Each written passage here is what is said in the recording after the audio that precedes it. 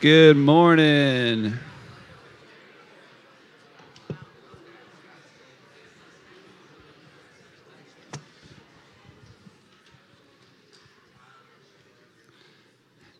What's up, guys?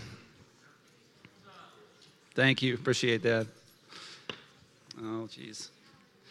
All right. So if you've been to the Foundry in the last, I'd say like 2 weeks, you know that we're doing a series right now called the Foundry Core Values. All that means is as like a staff and leadership team over the last year, and then ultimately headed by Pastor Justin, we've come up with a few things that we feel not only define us as a church, but also are things that like we absolutely should be about as a church. If you missed the last 2 weeks, we covered the first two, and you can check out the website, the podcast. I'm sure there's even more ways now to listen, probably Facebook, things like that. Catch up with those. And today we're closing out this series, and we're talking about a verse from the book of Matthew. Matthew is a guy who actually got to follow Jesus around when he was living and breathing in a human body on earth, which is pretty cool. And then he wrote an account of things Jesus said, Jesus did. We're going to hear from a guy named Luke who didn't really get to walk with Jesus, but also talked to a bunch of people who did do that. And he wrote his own book too. You might know those. They're commonly called the Gospels, Matthew, Mark, Luke, and John. But this verse that this message today is based off of is going to come from Matthew and Luke. So if you brought a Bible, open it up to chapter 28, verse 18 and 20. And if you don't, then we've conveniently located them on the screens for you. Here we go. So this says, "Then Jesus came to them and said, 'All authority in heaven and on earth has been given to me. Therefore, go and make disciples of all nations, baptizing them in the name of the Father and the Son and the Holy Spirit, and teaching them to obey everything I've commanded you. Surely I'm with you always to the very end of the age.'" So that bolded section, "Go and make disciples of all nations," that's going to be that third core value. Missional living is how we have it termed. You could probably spend a whole series talking about this verse alone with all that it means. But I want to focus today just on the idea of going and making disciples. So that's going to be the focus. And I would like to pray now one more time. And then we're going to dive in, okay? Thanks, Sean. Me and Sean are going to talk about Jesus for a while. You guys can listen if you want to. I love you, Sean. God, thank you for your word. Thank you for preserving it for hundreds and hundreds of years, and that we can have it to learn from today. Just like we were singing earlier, Holy Spirit, move like the wind, come have your way. God, I just pray that Holy Spirit would just move through this place, that your words would just be spoken through me, that everything that is spoken and taught this morning is completely of you, God. Lord, that nothing would be confusing, that it would just come with a clarity and an understanding that would just be enabled by you, Holy Spirit. Soften hearts. And just give me the words, Jesus, because we want to learn about you. We want to be changed by your words. We want how we live to be evidence of what you've done in our lives. Thank you, God. Amen. So I have something to share with you guys that you might not know. I learned this, and I think it's kind of cool. But then again, I think a lot of things are cool that my wife, Bray, calls me nerdy for thinking are cool. But maybe you don't know this. So, book of Genesis, we have some brothers who are documented there. Their names are Cain and Abel. Maybe you know him. Cain did a bad thing. He killed his brother Abel. He got mad and didn't respond well. And then what happens is God, who's actually with Cain at this time, he's not just talking to him, but he's actually with him. This is in Genesis chapter 4. He's talking to Cain, and he says, hey, where's your brother Abel? Good question, because at the time, there weren't a lot of people on earth, so the fact that it was just Cain was kind of weird. And he says, Cain, where's Abel? And Cain thinking quick on his feet, says, I don't know. And God's like, I think you do know. And then Cain follows it up with the first question ever documented by man to God, am I my brother's keeper? You could read that probably a few different ways, but when I read it, I kind of hear Cain saying, like, it's not my responsibility. Why are you asking me? Abel is his own man. I'm my own. Why are you asking me? Why are you asking me where he is? And of course, God was asking him for more than one reason, but mostly because Cain had killed Abel. And that was a bad thing. Don't do that. But that's going to lead us to the topic of our sermon today, the title, if you will. And I've decided to call it, You're a Keeper. Maybe you've heard that term before. He's a keeper, you're a keeper, she's a keeper. Bray thought I was a keeper, I got a ring. She's smiling, that's good.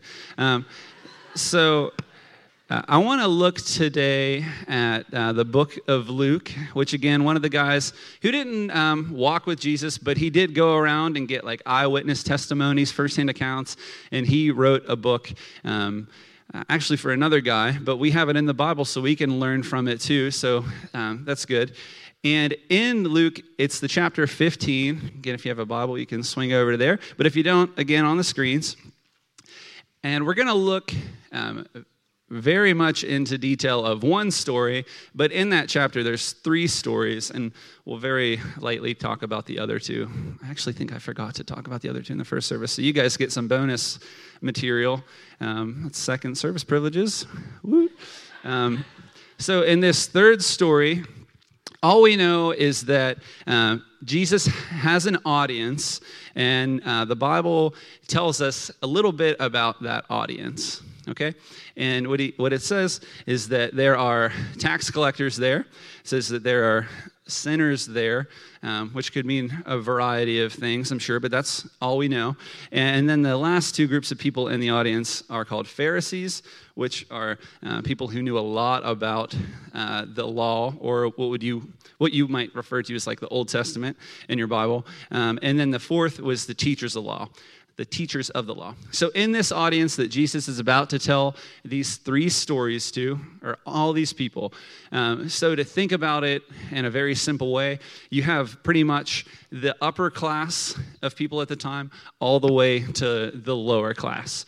Pharisees and teachers of the law would have been like the people who, when they're walking through town, people greet them. They probably get out of their way. When they walk into a place, someone probably looks at them and maintains eye contact and says good morning, whereas the other people, these tax collectors, these people that are referred to in the Bible as sinners, again, we don't know what their sin is, just that they were viewed as that. So we know enough about them that people in the audience would look at them and be like, sinner. They were the people that probably, when they're walking through town, especially the tax collectors, they were very, very low on the totem pole. They were the folks who were cheating you out of your money, basically. A lot of them took abuse of their job, which was collecting taxes, and would take extra for themselves. They were commonly believed to be just dishonest and not very good to their fellow Jews, because in this time, in this city where Jesus is, it's mostly Jewish people. So if you were a Jew and a tax collector, you did not have a lot of friends because you were collecting taxes for the Romans, and not a big fan of Romans. Not me, but they weren't. And so not big, not like very popular people. So you kind of get the idea now. You have this audience, upper, lower, viewed as respectable, viewed as like, I don't really like you very much, all in the same audience. Okay, now we're going to get started into this third of 3 stories that Jesus is going to tell them. You probably have heard it before, but if you haven't, you're not going to leave without having heard it. And it's called The Prodigal Son. Okay, let's do it. So Jesus said, there was a man who had 2 sons, a younger son and an older son. So the younger son comes to his father and he says, give me my share of the estate, or like, give me my inheritance. So the father divides his property between him and his brother. So he has an older son and a younger son. So the younger son comes, asks for his inheritance, and the father says, okay, and they both get their share right then and there. That's important to remember. Not long after that, the younger son got together all he had, so he took that inheritance that he just got from his father, and he set off for a distant country, and when he was there, it says he squandered his wealth in wild living. Who knows what that means, but it doesn't sound good, right? Wild living. Could be a lot of different things. Use your imagination. After he had spent everything, blew all the money, there was a severe famine in that whole country, and he began to be in need. So he went and hired himself out to a citizen of that country. So basically became a servant. And that man sent him to his field to feed his pigs. So now he is basically a servant farmer for some man in another country, and he's feeding pigs. And it says that this younger son is so hungry that he longed to fill his stomach with the pods that the pigs were eating, but no one gave him anything. That's pretty hungry. Bran and I have a little dog named Mabel. She's very bad, but she makes up for it by being very cute. And I've never been so hungry that I wanted to eat her food, but this guy was so hungry that he wanted to eat pig food. Actually, Mabel just got some treats yesterday from my mother-in-law, and they looked pretty good. I didn't eat one, but they're doing good things in the dog food business. But these were actually like homemade, so they were like, Mabel's doing well for herself. So when the younger brother came to his senses, it says, he thought, how many of my father's hired servants have food to spare even? And here I am starving to death. He might have been a little dramatic. I'll set out and go back to my father, and I'll say, Father, I've sinned against heaven and against you. I'm no longer worthy to be called your son. Make me like one of your hired servants. So he's like, that sounds like a good plan. And he got up and went to his father.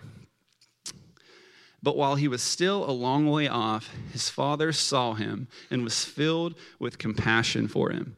He ran to his son, threw his arms around him, and kissed him.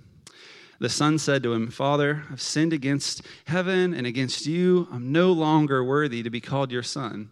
He said this even after he hugged him. But the father said to his servants, quick, bring the best robe, put it on him, put a ring on his finger, get sandals on his feet, bring the fattened calf and kill it. Let's have a feast and celebrate, for this son of mine was dead, and he is alive again. He was lost, and he's found, and they began to celebrate, have a huge, big, gigantic, enormous party. Meanwhile, if you've forgotten, there was an older brother, and he was out in the fields because he never left. He's been there. And when he was coming home at the end of the day, he hears music and dancing. So he calls over to one of his servants, and he's like, what's going on? There wasn't supposed to be a party today. I don't understand. And he says, oh, your brother's come. And your father killed the fattened calf, and he has him back safe and sound. And the older brother did not become what you would call happy. He was rather cross. And he refused to even go into the party. He was so mad. So his father walks out of the party, and he starts pleading with this older brother now, the older son. And he says to his dad, look, all these years I've been slaving for you, and I never disobeyed your orders. Yet you never gave me a young goat so I could celebrate with my friends. But when this son of yours who has squandered your property with prostitutes comes home, you kill the fattened calf for him? My son, the father said, you're always with me, and everything I have is yours. But we had to celebrate and be glad, because this brother of yours was dead and is alive again. He was lost and is found. So that's that one. And the other two stories, we won't go into detail, like I said, but the gist is that in the first story, there's a shepherd, has 100 sheep, loses one, leaves the 99 to go get that sheep, comes back home with the sheep, calls up his friends, and it's like, let's party, my sheep's back. And that's basically the first story. So you have something lost, someone goes and gets it, comes back, party. Second story, there's a woman with 10 coins. That's one more coin than 9 coins. And she loses one and basically destroys her house. She's like moving furniture and sweeping the floors. And eventually she finds that one coin that she lost. And you can probably guess what she does. Calls up all her friends and says, "Rejoice with me. My coin was lost, but I found it." And same thing. So you kind of see a pattern here between these stories. Lost, found, party, party, party. That's a weird thing to say at church. Party, party, party. So let's get back into the prodigal son. And as we look at this story from the perspective of when it was happening at that time and the things that were particular to the culture at that time, it's going to be like, wow, I never knew that. And hopefully it's going to make this story more real to you, because the goal is that through reading this story and learning more about Jesus from this story that he's telling people, that it's going to challenge us in a way that I'll disclose to you at the end. But so we're going to get started by talking about this inheritance or this estate that we see the younger brother ask his father for. So he goes to his father and he says, "Hey, Dad, I want my share of the estate." And if you don't know this, this is something that you don't want to do, because it is a huge disrespect to your parent. Because commonly, you get your inheritance when the person who has that property dies. So he's basically saying to his dad, "Hey, you're not dead, but it would be cool if you were, because I want my inheritance right now. I can't wait. Give it to me." And mind you, there's an audience listening to this story, so they're probably thinking like, this kid's about to get told no, because that was a huge disrespect, and the older brother is about to get all the inheritance. Let's see what happens. And instead, the father says, "Okay," and he gives him his inheritance, his share, and he gives his older brother his inheritance and his share at that same time as well. So that's the first thing where they're probably like, wow, this kid is a jerk, and his dad gave it to him anyway. That's bad parenting. He might not have thought that, but that's what I would have thought. And then what's the young son do? It says, not long after that, probably the same week, he's gone. So you can just imagine, he probably takes the land, the animals, whatever estate consisted of, was like, I'm going to sell this, get all the money out of it that I can, and I'm gone. And that's what he does. It says he divided the property. Not long after that, the son got together all he had, and he set off for a distant country. There's probably 2 reasons that he set off for a distant country. One, because he wants to go do some wild living that, we're going to hear about. But then 2, if you just did this in your hometown, people are going to be like, did you hear what, we'll call him Randy, did you hear what Randy's son did? He asked for his inheritance, and Randy gave it to him, and then he sold everything, and he left. Because if his son would have stayed around, he would have been getting some pretty crappy looks from people around town, like, there's the kid that asked for his inheritance early. So he's like, I'm just going to get my money and peace out of here. And then on top of that, if he's going to a distant country, that would mean that it's a country that's not very populated by Jewish people, if any at all. So he would be going to live with Gentiles, who this audience, on top of everything else, would view as like, man, why would you go and do that? So it's not looking like this kid's making a lot of good decisions. And we already know he's going to continue to not make good decisions, because he blows all the money. It says he squanders all of his money, and that doesn't lead to good situations for him, because he ends up having to hire himself out as a servant, and he ends up feeding pigs, and he gets so hungry that he wants the pig food, and they still won't even give him the pig food at that time. Like, he's so hungry, he claims that he's starving, pretty hungry, and they still won't give him any food. So the Bible tells us, depending on the translation you're looking at, it says he came to his senses, or comes up with a plan, basically. And I feel it's important to note there that this isn't like a change in heart for the younger brother. This is I'm really hungry and I need to get out of this situation. This isn't like what did I do? I'm so sorry. This is I'm hungry And I just remembered how much better my dad's servants have it. So I'm just going to go plead my case and just go back to him and hope that he'll take me back, even as a lowly servant. Not like a son, not with the same respect and like prestige I had as the estate owner's son, but just as even just a servant. Because they had so much food that they even had some to spare, it said. So the son makes his way back from the distant country. This is post-wild living, if you're following along. And it says that when he's a long distance out, the father sees him. Okay, so we've kind of covered the younger brother, the younger son at this time. We're kind of done with him now. We see the decisions he made. We see the choices that have led to his current situation and all that jazz. Now we're going to get to see a lot about how the father's heart is and the decisions he makes. Okay, so if you're in the audience, right, pretend you're in there for a second, and you're listening to this story, and you're like, okay, asked for inheritance, jerk move, sold everything and left super quick. That was really mean.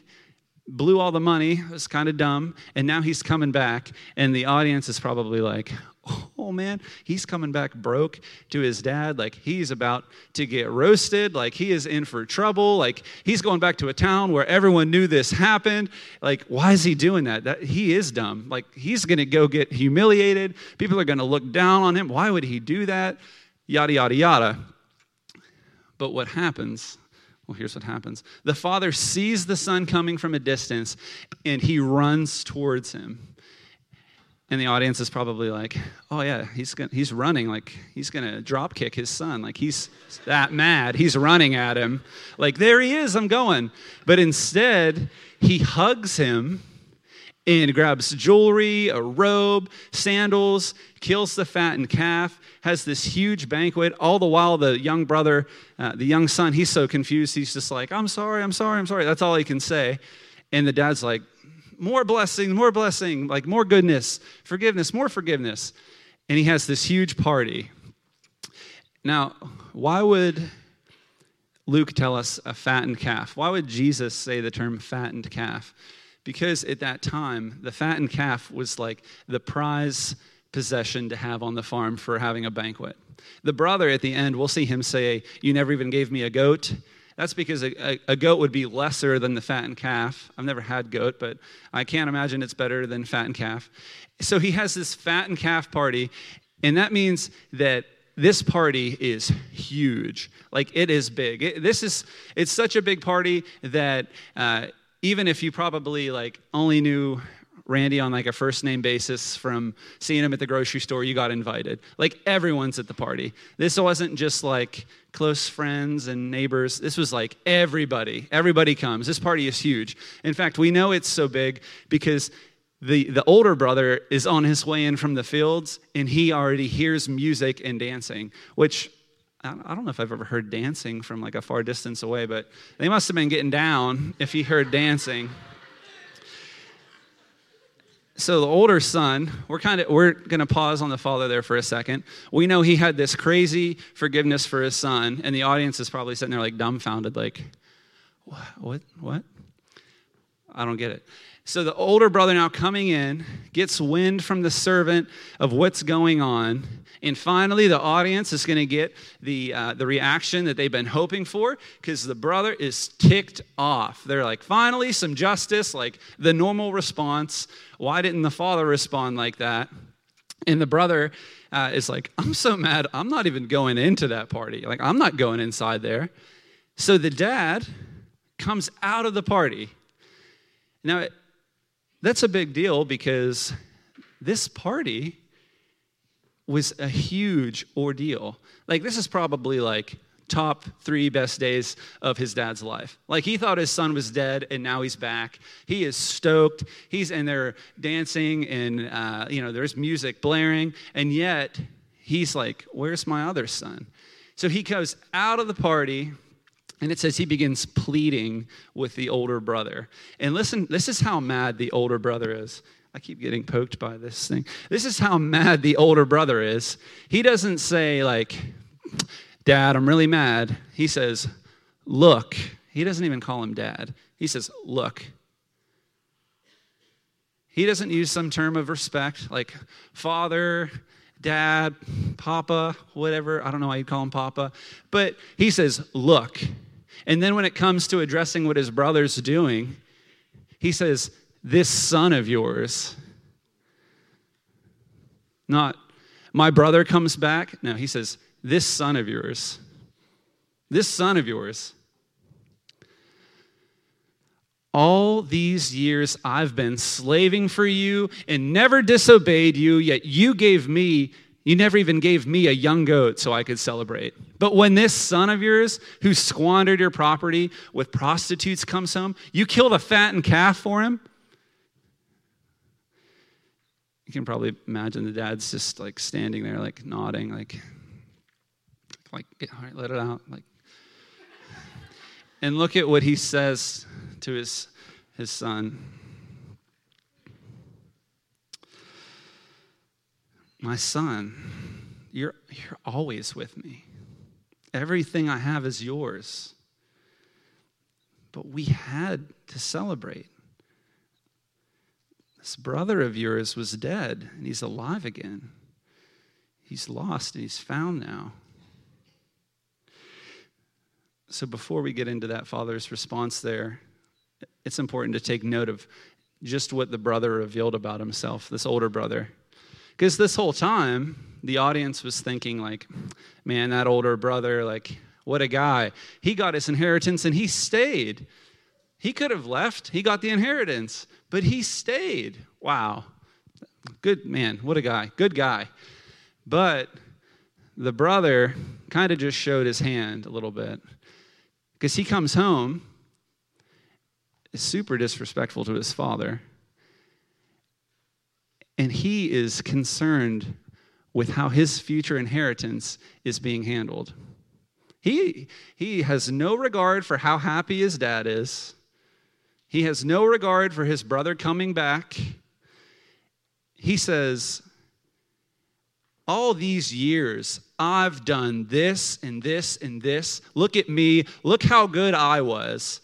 And this son of yours comes back after he blows all your money, and you give him the best animal we have. You've never even given me a goat. He cares about his inheritance. He knows what's supposed to come to him. His brother already got his. His dad even says, all I have is yours. That's literal, because he gave the older brother what was his. Literally all the father has left is the older brothers. But the older brother is mad with how these decisions are being made. He doesn't care about his brother. He's not concerned with his father's happiness. Me, look how good I've been. And this is what you do? Bad decision. How could you be so stupid to do that? And the father responds again in love, just as he did with the younger brother. He says, all that I have is yours. You always be with me. And we see the conversation just end after he says this brother was lost and found, is now found. And the audience, I'm sure, like, having no idea what's going to happen next, because they've already gotten unexpected response after unexpected response. They're probably like, all right, now what's going to happen? And Jesus is like, that's it. Like, what do you mean that's it? He forgave the younger brother, or he's talking to the older brother. Is the older brother going to come inside, or is he leaving now? That's it. Story's over. What do you mean that the story's over? There's no ending. What do you mean? That's it. That's the story. He forgave both of his sons. Yeah, but what about the older son? What about the son who had been faithful? What about all the good that he had been doing? The father didn't say, oh yeah, you're right. You are the best son. No, he forgave him. That's the end of the story. What do you mean that's the end of the story? And they go to Jesus' disciples. Hey, what's the end of this story? I don't know. That's the story. You mean there's more story tomorrow? Cliffhanger, Jesus? Nope, that's it. That's the story. That's the end.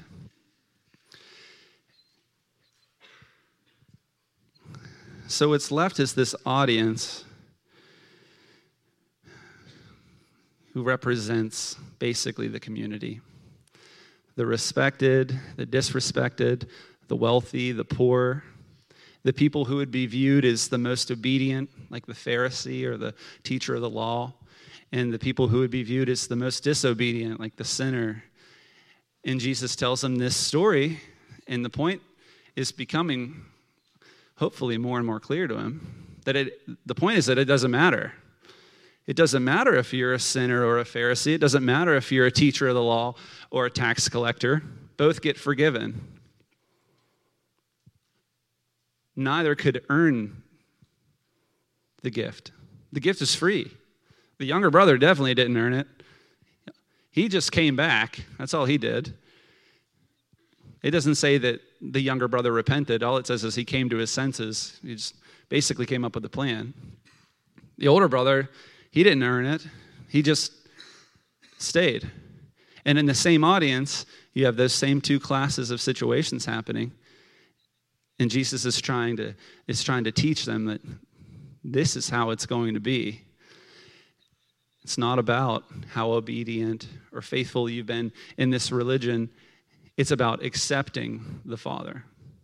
It's not about how bad you've been. It doesn't matter how far you've gone, how distant the country was, how wildly you lived. It doesn't matter how faithfully you've stayed. It doesn't matter how obedient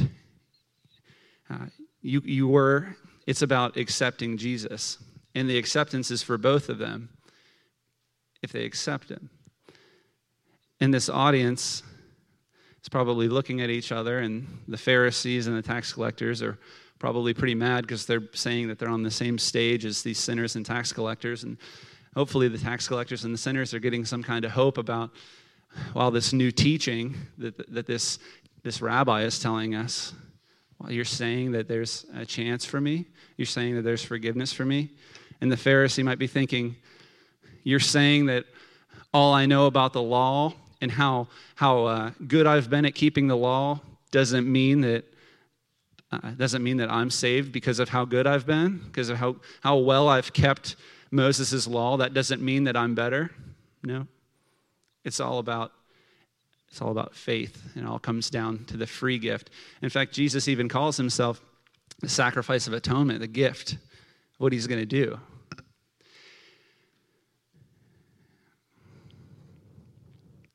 So,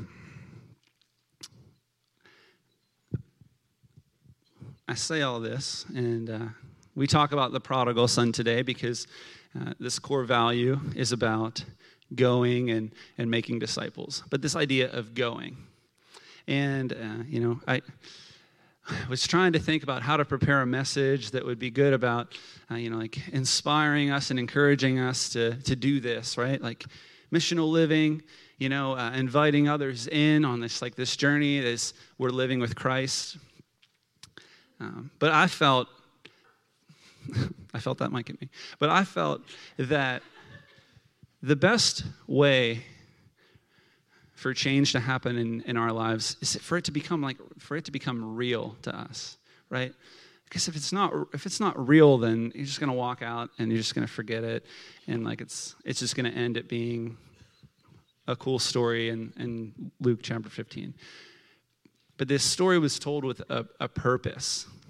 It's told with a purpose, and it's that both brothers need salvation. And when we started this talk off this morning with Genesis chapter 4 and Cain saying, "Am I my brother's keeper?" I think we see the response to that question in the life of Jesus. And in the life of Jesus, we're told this story. It's about two brothers, just like Cain and Abel were two brothers.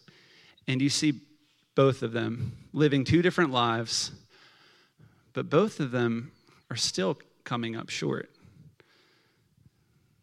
Clearly, the younger brother you can look at and say, yeah, I see all the ways that he messed up. But the older brother, when the situation arose, we saw more of his heart, didn't we? We saw how he responded in that anger, and not love for his father, but concern for how good he'd been. But it's not about good works. It's not about that. It's the free gift of salvation that's to come. But how can anyone ever accept Jesus if they aren't first told about Jesus, right? When I was reading this, and that older brother is giving that account of, how he did this, he did this, he did this. It reminded me of the verse in Matthew. It's chapter 7, verse 22 and 23. I think there might be up there. But it says, "Many will say to me on that day, 'Lord, Lord, did we not prophesy in your name, and in your name drive out demons and perform many miracles?' And then he'll tell them plainly, 'I never knew you. Depart from me, you workers of lawlessness.'" Throughout Jesus' life, we see him support the ideas that he teaches in different ways, in different stories, in different conversations he has. And that older brother, though he stayed and was there the whole time, he still needed to know the Father. Just like the younger brother needed to come home and know the Father. It's a gift. But it starts with telling someone about it. It starts with a conversation. It starts with looking at your own life and saying, am I living in such a way that when people see me, they see me loving like Jesus does?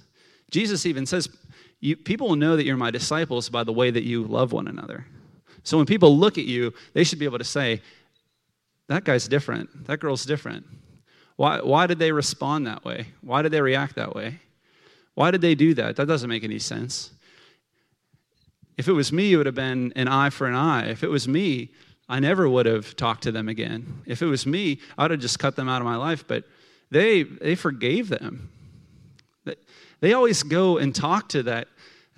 They always go and talk to them, that person.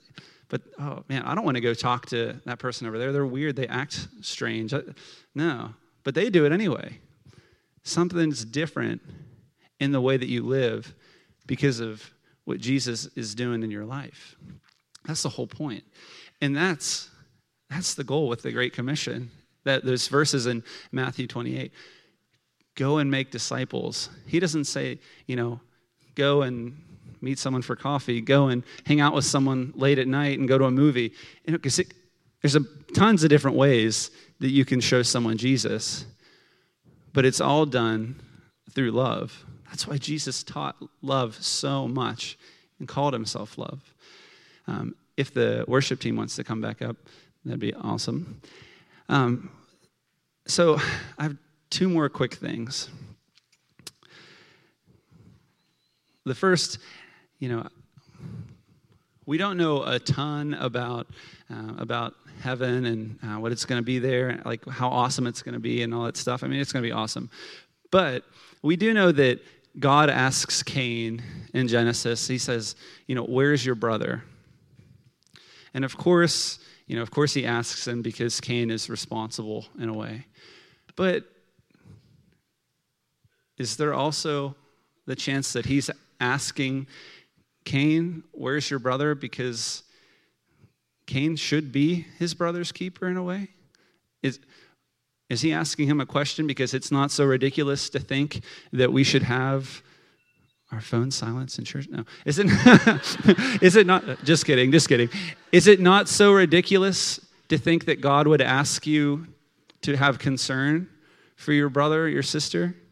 I don't think it's that crazy to think that God would ask you, hey, where is this person? Where is that person? Of course, salvation, comes from a person accepting, but they can't accept it if they never hear about it, right? And it's unfair for us to say, well, if I just, if I invited them or, if I told them that, they would just blow me off anyway. They would just make some excuse up, or they might think I'm weird. It's unfair to say that because we're not outside of time. We don't know how someone's going to respond.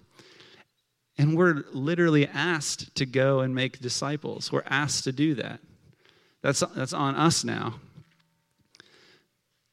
So we have to step out in faith and courage and try to do that and believe that You know, Jesus promised the Holy Spirit. You know, he said, I'm sending to you a helper, someone who will bring to remembrance to you all things that I've said. Jesus promised that. So if you believe in God and you believe that Jesus is Lord and that he died for you, then you have the Holy Spirit with you. So you don't have to be intimidated by the what ifs and the what may happen and the response that you, quote unquote, might get, because you don't know what will happen. You don't know the response that will happen. I'm sure Moses, when he went to Pharaoh for like the bajillionth time, was like, this is just going to fail again because the last few times I've asked him, he's just sent me away. But eventually he did get the response that he was hoping for. You don't know the response. It's unfair to say that you do. To do so is to say that you know more than God, because he's the only one that's outside of time. All you need to do is try. They have to accept, yeah, I'm not saying that we're our brother's keeper and that we're responsible for their salvation. You're responsible for your own salvation in accepting Jesus as Lord. But we do have an undeniable responsibility to tell people about Jesus. I have a cool story to share with you all, and then I do believe I'm actually done. So if you didn't know this, Bray and I lead the youth group here at the church. We also have some really awesome youth leaders. Shout out to Paul and Alec and Jeb and Nate and Pat. Pat does everything. She's awesome. So quick story. 2 weeks ago, Nate and Alec, I don't know if either one of you guys are here. No, that's okay. I can tell it. Okay, so they shared their story about how Nate invited Alec to Chi Alpha. I was really expecting the Chi Alpha people to cheer right there. Yeah! So he invited Alec to Chi Alpha. Not once, not twice, not 3 times, but from Nate's account, an endless amount of text messages and phone calls, and just a persistent, hey, we're doing this, do you want to come? Hey, we're going to be here tonight, do you want to come? Hey, we're meeting at my house at this time, do you want to come? Do you want to come? Do you want to come? And Alec tried his best to say no, I'm going to block your number. But eventually he started coming around. And it not only led to Alec proclaiming his faith in Jesus, which is awesome, but now Alec leads a small group too. So he's doing what Nate did for him. And so we told the boys that in small group, and it was cool and awesome. And then last week, they invited 4 new students, which is cool. Sorry, I'm a little emotional.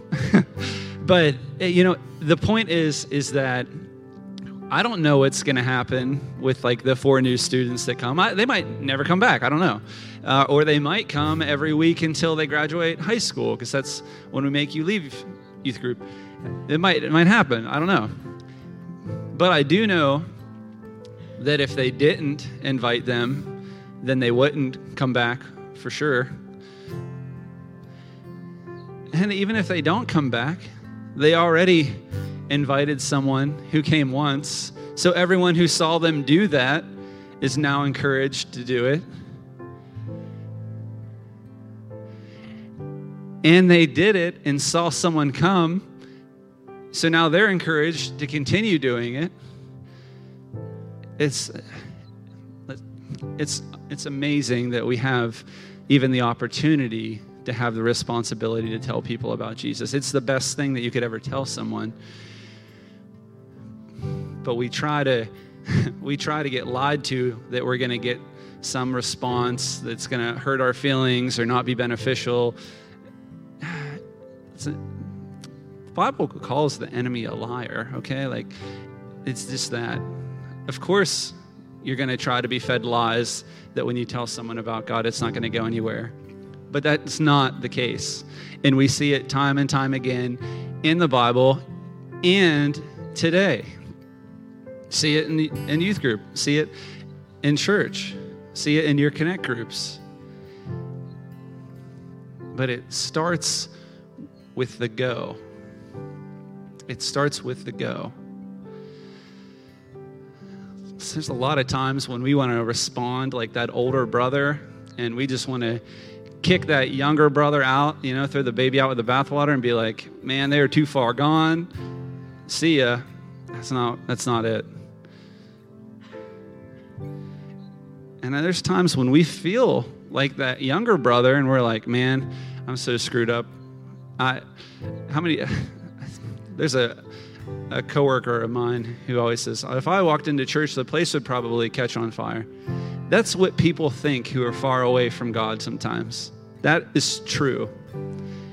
And it's up to us to every time we hear something like that, put it out. That's not true. That's not true. Man, I can't go to church. You know how messed up I am? Nope, but it doesn't matter. You might be the only Bible that some people see in a day, hear in a week, interact with in a year. I don't know. But I do know every time that they don't hear it. That's what we do know. We don't know what might come of it if you do, but you know what's not going to happen if you don't. That's what we know. And if a youth group student can do it, we can do it, right? Just kidding. Kids are awesome. They're just as good as we are. But man, that's so cool.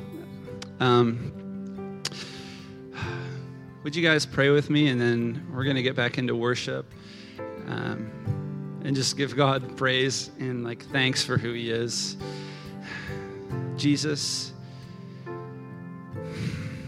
thank you for so many things. Thank you for leaving heaven to be with us. Thank you for being tempted in every way so that you can empathize with us. You literally know what we're going through.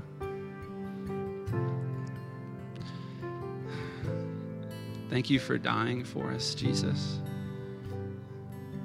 Thank you for defeating death for us. Thank you for forgiving us time and time again. Thank you for giving us the Holy Spirit, for not abandoning us, but giving us he that you call the helper. Lord, help us to remember that we have the helper with us. You're with us.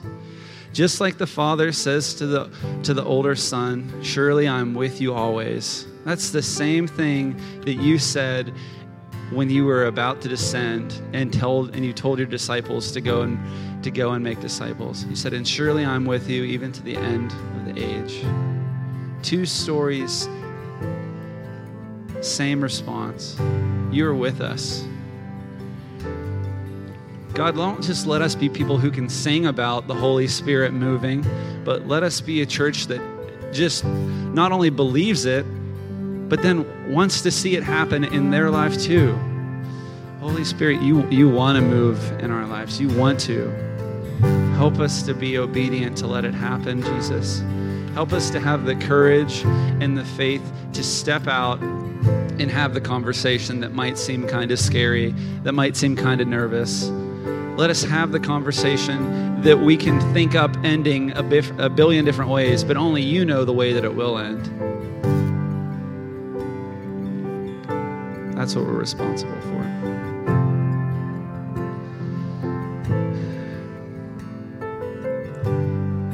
God, let us grow in our love for you. Let us grow in our faith for you, Jesus. We love you, and we give you all the praise, and we go into this time now, God, just to give you honor. Just to give you honor. Amen.